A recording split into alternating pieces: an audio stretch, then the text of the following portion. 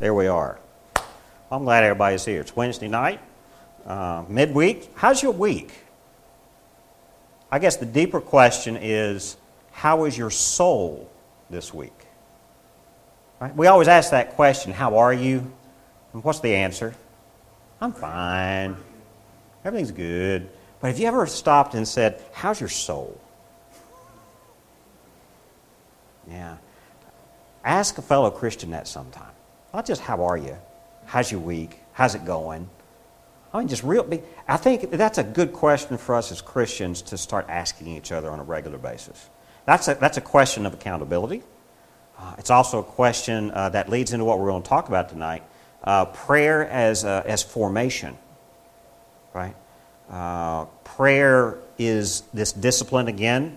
That is what. I remember how we started this series a few weeks back. How would we define prayer? Prayer is, it's coming into God's presence. It's this prayer, like Augustine. This is how I've started this. Augustine said that prayer is love. And if you think about love, love is this connection between two people or two minds, two personalities, and in this case, a deity and a creation, right? The creator and the created. But it's coming into God's presence. That's what prayer is, right? And so think about this. If we are coming into God's presence, do we stay the same? No, we don't. Before we go any further, I want to pray. And because this is going to be it's going to be a simple teaching tonight, but I think it's going to be very powerful. So let's pray. Father God, first of all, we do pray tonight. Now, Wednesday nights, Lord, we want to focus on prayer, and that's coming into your presence. You inviting us closer and our participation in your presence through an attitude of prayer. And so, God, when that happens, I mean, we can't stay the same. Whenever we come into your presence, first of all, we are humbled at even the thought that we could, because we know how sinful we are and how distant we are from you. And in order for us to be near your holiness, God, we must change.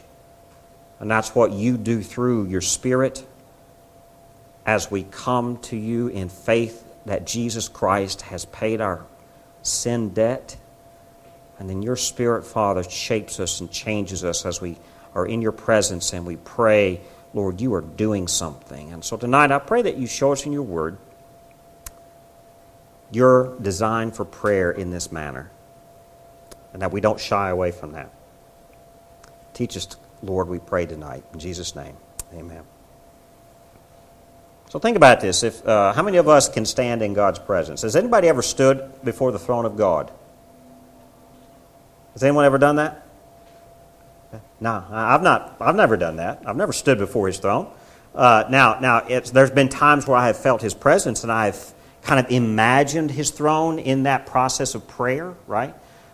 We can come into the presence of God at His throne, through our imagination, but not physically in front of His throne right now. At this stage of our existence, in our lives as sinful, fallen beings, there's no way that we can be at His throne. It's not going to happen, right? But if prayer is defined as this coming into God's loving presence, this attitude of love, this act of love, where we are coming closer to God and God is coming closer to us and we are somehow connecting, will you ever be the same person if you practice this regularly? That's what prayer does, right? Prayer can be this thing that transforms us. This is part of God's toolkit, His toolbox, to shape us and change us, right? If we understand the gospel the way Scripture tells us, the gospel is that God loved us enough to send His Son to die for us so that, what? Our sins are forgiven, right? We are redeemed. That relationship between God and His creation is then restored. The idea of restoration is very much central to the gospel, right? Change is necessary. But we can't change ourselves. We cannot make ourselves holy enough to be in God's presence, right? Through prayer, God changes things, right? So if prayer changes things, prayer also changes us, right? Do we pray for change? Yeah, all the time. Dear God, I can't balance my checkbook this month. Change the finances somehow. Y'all ever had that prayer? Yep. Dear Lord, I don't know how I'm going to make it to the end of the month. I need you to change something, right? We ask for that change. Change of health, right? If somebody's health is poor, we pray for God to change that, right? We pray for a change of circumstances within a church. You know, we have prayed along this process for some change and some direction, and you know, change is still going to happen as we move forward as a church in this location and as a body, right? Are you expecting some change? How many churches resist that? Yeah, I mean, we're going to have to embrace some change. I mean, as we grow, as we continue to reach out to new people, as new people keep coming in, some change is going to happen. We've been a happy little bunch, haven't we? Have we been a happy little group? This happy little group may, within the next year or two, start becoming a little bit bigger. I pray, if God sees us with favor and sends people our way to disciple and to shape. So we pray for change, but do we pray for change within us? This is what we're going to focus on tonight. And so this communion with God the Father, if prayer is this loving communion with God, this is going to cause some change, right? And if this communion with God, how does this work? How does communion with God change us? Right? If we are Christians, we are then what? What does the word Christian mean, really? To be Christ-like. How many of us start out Christ-like on our own? How many of you, right? Before you were forgiven of your sin, before God redeemed you through the blood of Jesus Christ, right? Were you Christ-like? No. An honest testimony will say, I wasn't Christ-like at all. I was the furthest thing from that. But communion with God through prayer, right, conforms us into the image of Christ as we do that, right? As we are praying, we can become more and more like Christ, because we are coming closer to the Father, right? But this happens also through the power of the Holy Spirit, right? So you've got the Trinity involved here. You've got God the Father, whose presence we want to come into, but we must be conformed into the image of Christ in order to come closer to Him. But then the process by which that happens is through the power of His Spirit. See how that works? Now, years and years ago, I was counseling and discipling a young college student who was, she was just devastated. Her life was falling apart. The Lord was really convicting her of some things in her life, and she was seeking out some answers. And I was in a room with some other people with her, and we were all just kind of praying with her and talking with her and consoling her and guiding her through some real turmoil here. And she said, I just don't understand this Holy Spirit thing. I'm just confused. I don't know what the Holy Spirit is. And I just looked at her and I said, it's real simple. The Holy Spirit is this. The Holy Spirit is God's presence. Now, you've got three persons, three in one, God the Father, God the Son, God the Holy Spirit. And we can think of God, we can put in our mind a Father God, right, up in heaven, and in all places everywhere. We can, in our mind, grasp this image of a Son, right? But how do we grasp the image of a Spirit? What is this? If Spirit is God, and God is the Spirit, right, the Spirit, the Holy Spirit, really is God's presence with us. And the blood of Jesus Christ was necessary for that to happen because we were separated from Him. Right? And so God, after Jesus Christ paid the price for our sin, that's when He sent the Holy Spirit to all believers. Right? Prior to Jesus Christ in the Old Testament, God would pour out His Spirit selectively for just those special people He had special things for. Right? But after Christ, the Holy Spirit is poured out on all believers. And that's when God's presence comes in the room. Wow. That's when God's presence is so evident within us. We can't escape it. Right? And so through prayer, have you ever had that happen when you're in an attitude of prayer, that suddenly you just feel God's presence so strong you can't get away from Him? Right? If you had some prayer time like that, I'm not saying that all prayer times are as strong as others, but you do have those memories, those milestones in your prayer life where God was so present you could not get away from Him. Right? And you remember those, and so you want to get back to that same kind of thing, and you strive for it, you pray for it, and sometimes it works and sometimes it doesn't, right? But does that change you at that moment? Right? When you feel God's presence, when we're conformed in the image of Christ through the power of the Spirit, and we're in communion with God the Father, something changes. Our spirit forms into something else. Our personality becomes someone else. Right?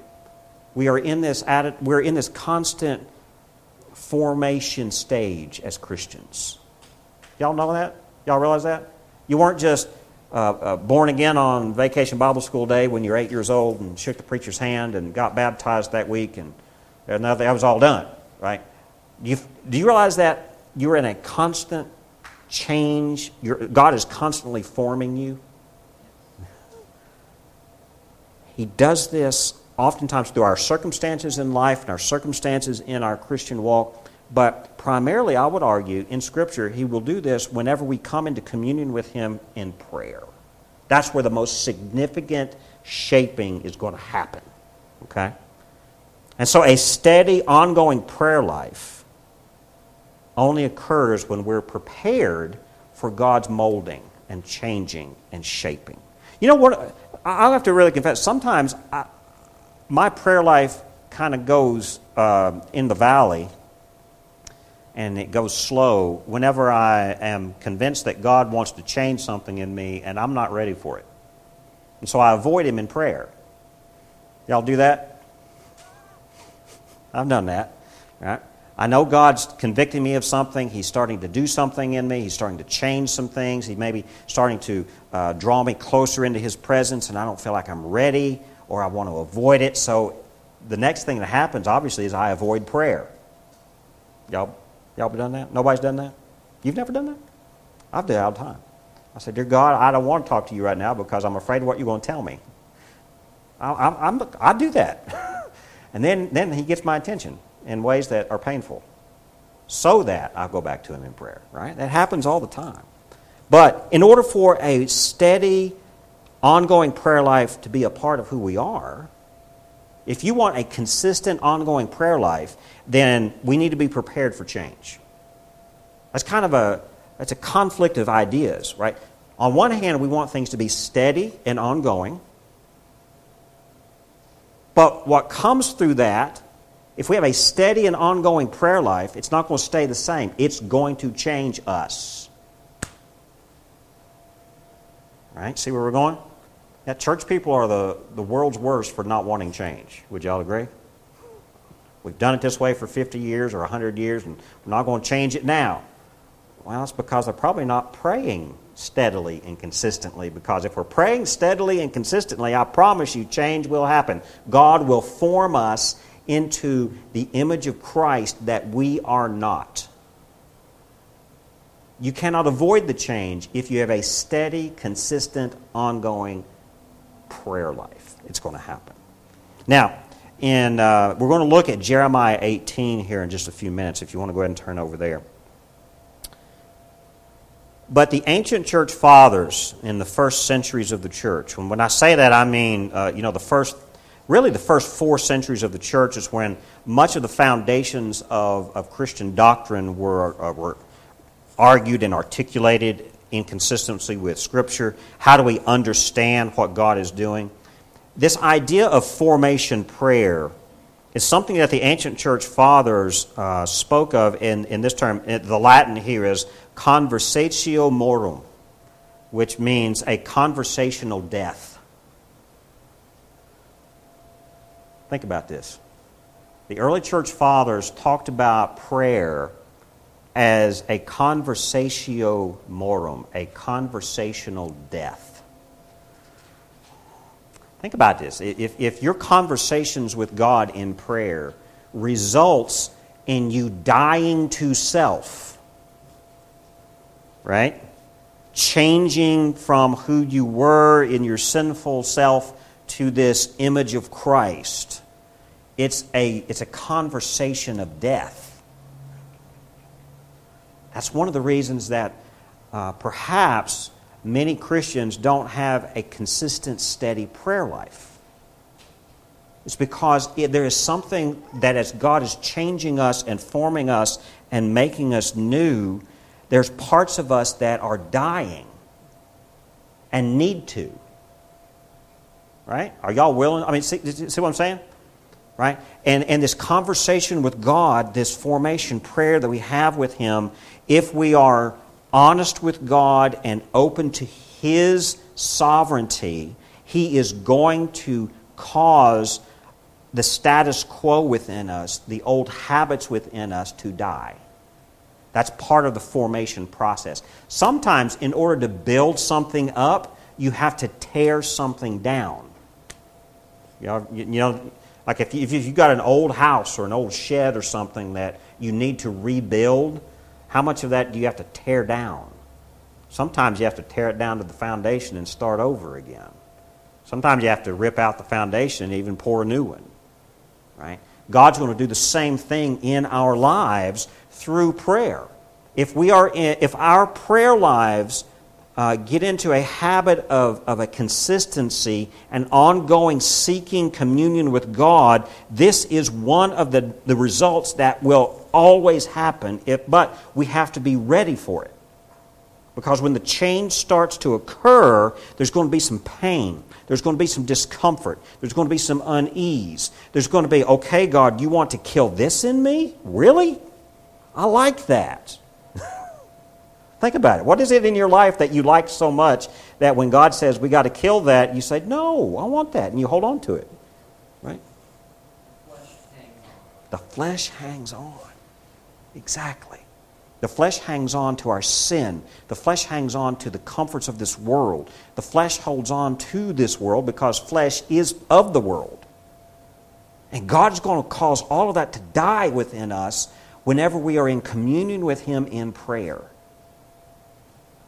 And if we begin to feel that change in us, that can drive us away from God if we're not ready for it.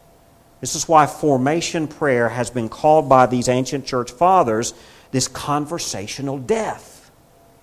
Because we're in a conversation with God that's resulting in the death of our habits and the death of our old self and the death of our flesh. That's the principle you see throughout Scripture. Yeah. Out of death comes life. Out of death comes life. Something has to die in order for something else to grow. A seed has to die in the ground in order to produce a flower, a plant that produces fruit. Right? Exactly. It's a constant theme in Scripture. So apply that same theme to our prayer life. Now, this constant change is going to result from the death of our old self. Change is going to be ongoing. It's not going to be this one-time miraculous aha. It's going to be a constant, growing, processional change. It's a constant conversion. It's a constant openness to the move of the Spirit every time we come into communion with God. Are we ready for that? If we're not prepared for it, if we're not ready to receive it, then we're going to resist it. That's the point of this. And so prayer, the practice of prayer, the habits of prayer. I'm saying here from Scripture and from church tradition is we need to learn what to be ready for so that we can accept it, no matter the pain, no matter the inconvenience of it. Now, let's go ahead and turn with me to... First of all, let's turn to John chapter 6. Then we're going to go to Jeremiah 18. I changed my mind. Let's go to John chapter 6 first. We're not going to read all of it, but I encourage you to read it, if you wish, later. But we all know the story of the feeding of the 5,000, right? It's one of those Bible stories we all know from children. Even if you're not a church person, most people have heard that Jesus fed the 5,000, right? Have you ever read that entire chapter, even after he fed the 5,000? What happened after Jesus had this miracle of feeding 5,000 people with just a few loaves and few fish? What happened after that? Jesus and his disciples get into the boat and they go back across the sea to Capernaum. They're going back home, right?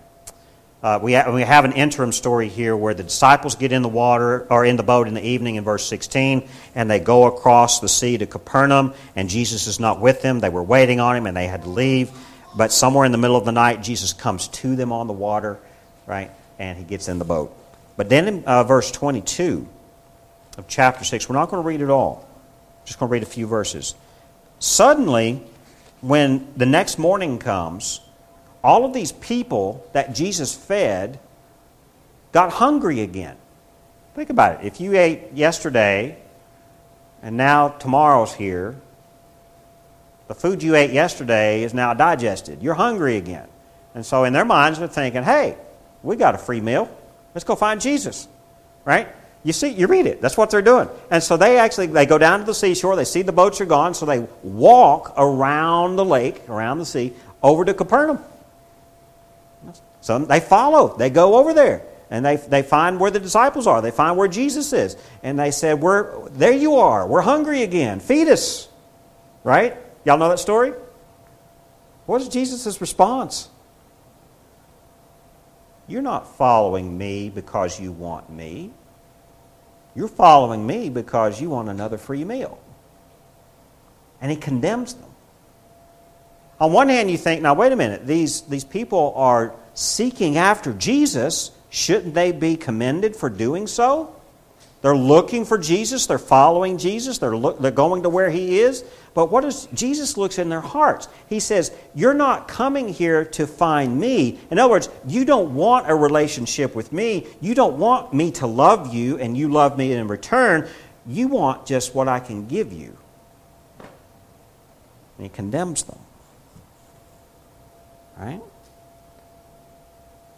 And so this is the thing. When we come in prayer, it is true that we can come to God asking for him to provide for us.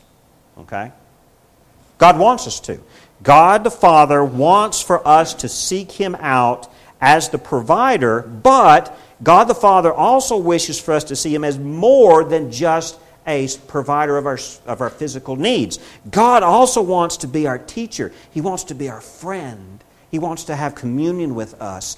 Right? That's why when we see in the New Testament, actually in the Old Testament as well, we see it foreshadowed to the coming of Christ, that God is constantly seeking to pitch his tent to dwell with his people. Right? And Jesus here confronts these people who are looking for him after this great miracle, and he tells them that he is, when they talk about this bread, right? Look here in verse 25 of chapter 6 of John's Gospel. When they found him on the other side of the sea, they said to him, Rabbi, when did you come here? And Jesus answered them, Truly, truly, I say to you, you are seeking me not because you saw signs, but because you ate your fill of the loaves. In other words, you're just here for another free meal. Verse 27, Do not labor for the food that perishes, but for the food that endures to eternal life, which the Son of Man will give you. For on him God the Father has set his seal. Then they said to him, What must we do to be doing the works of God? And Jesus answered them, This is the work of God, that you believe in him whom he has sent. Right? And then he goes further down to verse 35, and of course these people say, well, where is this bread? Where is this bread? And Jesus says in verse 35, I am the bread of life. Whoever comes to me shall not hunger, and whoever believes in me shall never thirst. Right? What are we seeking when we come to God in prayer? What are we looking for? Are we just looking for God to provide for us, or are we looking for something bigger? That right there is the first step to any change. Right? Accepting that which we do not expect, or actually accepting that which is beyond what we expect. Right? If we don't do that, we're not going to change. And so Jesus here is actually teaching these people, you are coming after me because you want me to give you something. And that's how we do it in prayer. We come to God praying for something. Gimme, gimme, gimme, gimme, gimme. And Jesus is saying, no, there's something better. There's something greater. Right? And so he's starting to, well, he's not very successful here with these people because most of them run off and leave because it's too difficult of a teaching. But he tells them, what you're really looking for, I need to change you.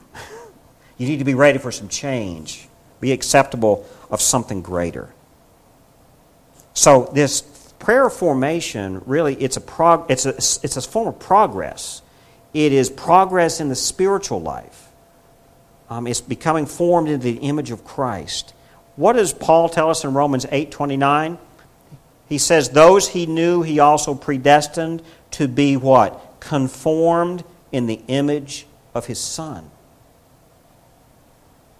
Right? This idea of predestination is this biblical doctrine that God, from the very beginnings of time, knew and predestined that his people would be conformed into the image of his Son. In other words, those who are his people, those who would be his church, those who would be his children, would be the ones that he conforms, changes, makes into the image of Christ.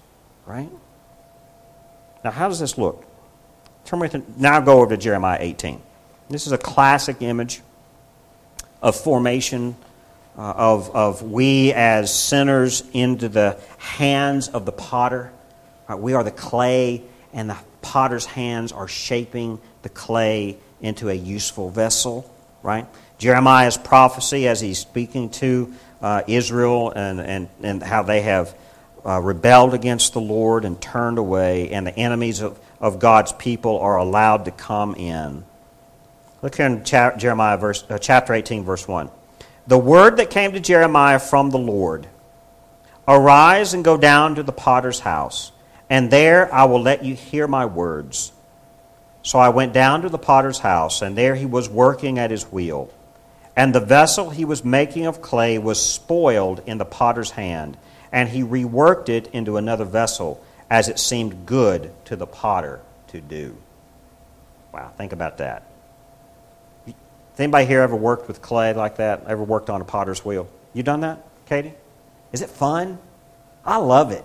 Yeah. You get all that wet, goopy, muddy clay in your hands, and it's kind of dirty and gross, but it's still kind of fun at the same time. Because it's spinning on that wheel, and your thumbs will just shape it. Right? You put a little pressure on it, and you curve it, and then you got your other fingers there, and you either make it, you stretch it tall, or you spread it out fat, whatever it is. You can do whatever you want on that wheel, can't you? You can.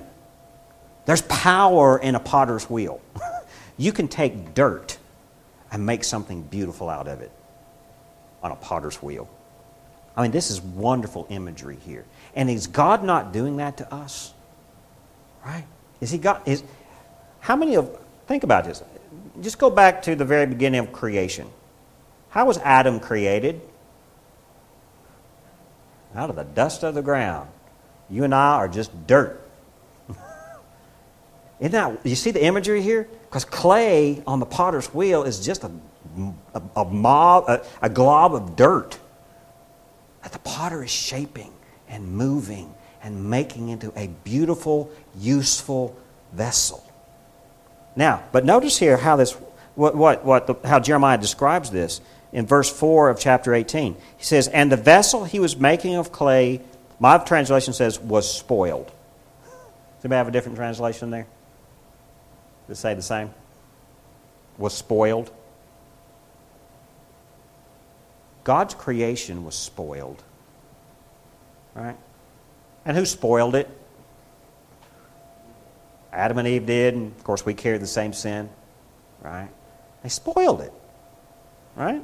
And so even though it's been spoiled by sin, God will reform it and reshape it into something. He'll rework it into another vessel as it seemed good to the potter to do. Those last few words, as it seemed good to the potter to do, that's God's sovereignty at work, isn't it? Sovereign grace. Reshaping us as He seemed it good to do. So, if through prayer God is forming us like a blob of clay into a beautiful vessel, He is shaping it as He seems it good to be. Right? He's going to take and rework us into something that He sees as good, as He desires it to be good. And this happens through communion with Him, in all forms of communion, but particularly in communion with prayer. Right? Now, we won't read all of the rest of chapter 18, but I will encourage you to do that. Because Jeremiah's prophecy here is directly to Israel, to the house of Israel. And he says God is going to be changing something here. Right? Now, formation prayer also requires humility. How would you all define humility? We have to be humble enough to allow the potter's hands to shape us. Now, we think of this in the physical imagery, but this is happening through our spirit. And when we are in communion with God in prayer, that's where God is really reshaping us on the wheel. If you really ponder that, especially when we can develop a consistent, disciplined habit of prayer, coming into God's presence, not always with a check-off list of desires and needs, but with a, dear God, I just want to sit here and just meditate on your word and just listen for your presence. Right? That's when He begins to shape us, that formation prayer. Right? And it requires humility. Now, tying into what Bill said here about things breaking in order for it to grow, dying, and this idea of earth and fertile ground. Here's what Anthony Bloom says about humility. He says, humility is the situation of the earth. The very word humility comes from the Latin word humus, which literally means fertile ground. The Latin word that we get humility from means, it implies it comes from this idea of the ground. Right? So, in order for us to be changed through prayer, we must be humble before God, which is a form of preparing the dirt, preparing the soil. We are dirt. We are made of soil, just like Adam was. Right? We come from the dirt. We're going to go back to the dirt. And God is going to continue to shape us and make us. But this idea of humility implies fertile ground that God can do something with. That you can, if you want to use another imagery outside of the potter, the imagery of the gardener. Breaking up and preparing the soil so something will grow. Right? And the earth, think about this, if the word for humility comes from the idea of fertile ground, that implies the earth or the ground. Think about the ground and the earth that we deal with every day. What's on the ground? What do we do? How do we treat the ground? How do we interact with the ground every single day? We may not be working it, but we're walking on it. Right? So the ground gets walked on. Right? Where does our trash go? On the ground or under the ground, or you see? So the ground just receives all of the filth, all of the things that we just walk upon it, we throw trash upon it. But then we can break that up and we can till it up and we can rework it, make it fertile in order to receive a seed that is sown upon it. The ground receives rain, the ground receives sunshine, and the ground will then open up to growth. Think about all that within us, right? Are we ready for that? All right.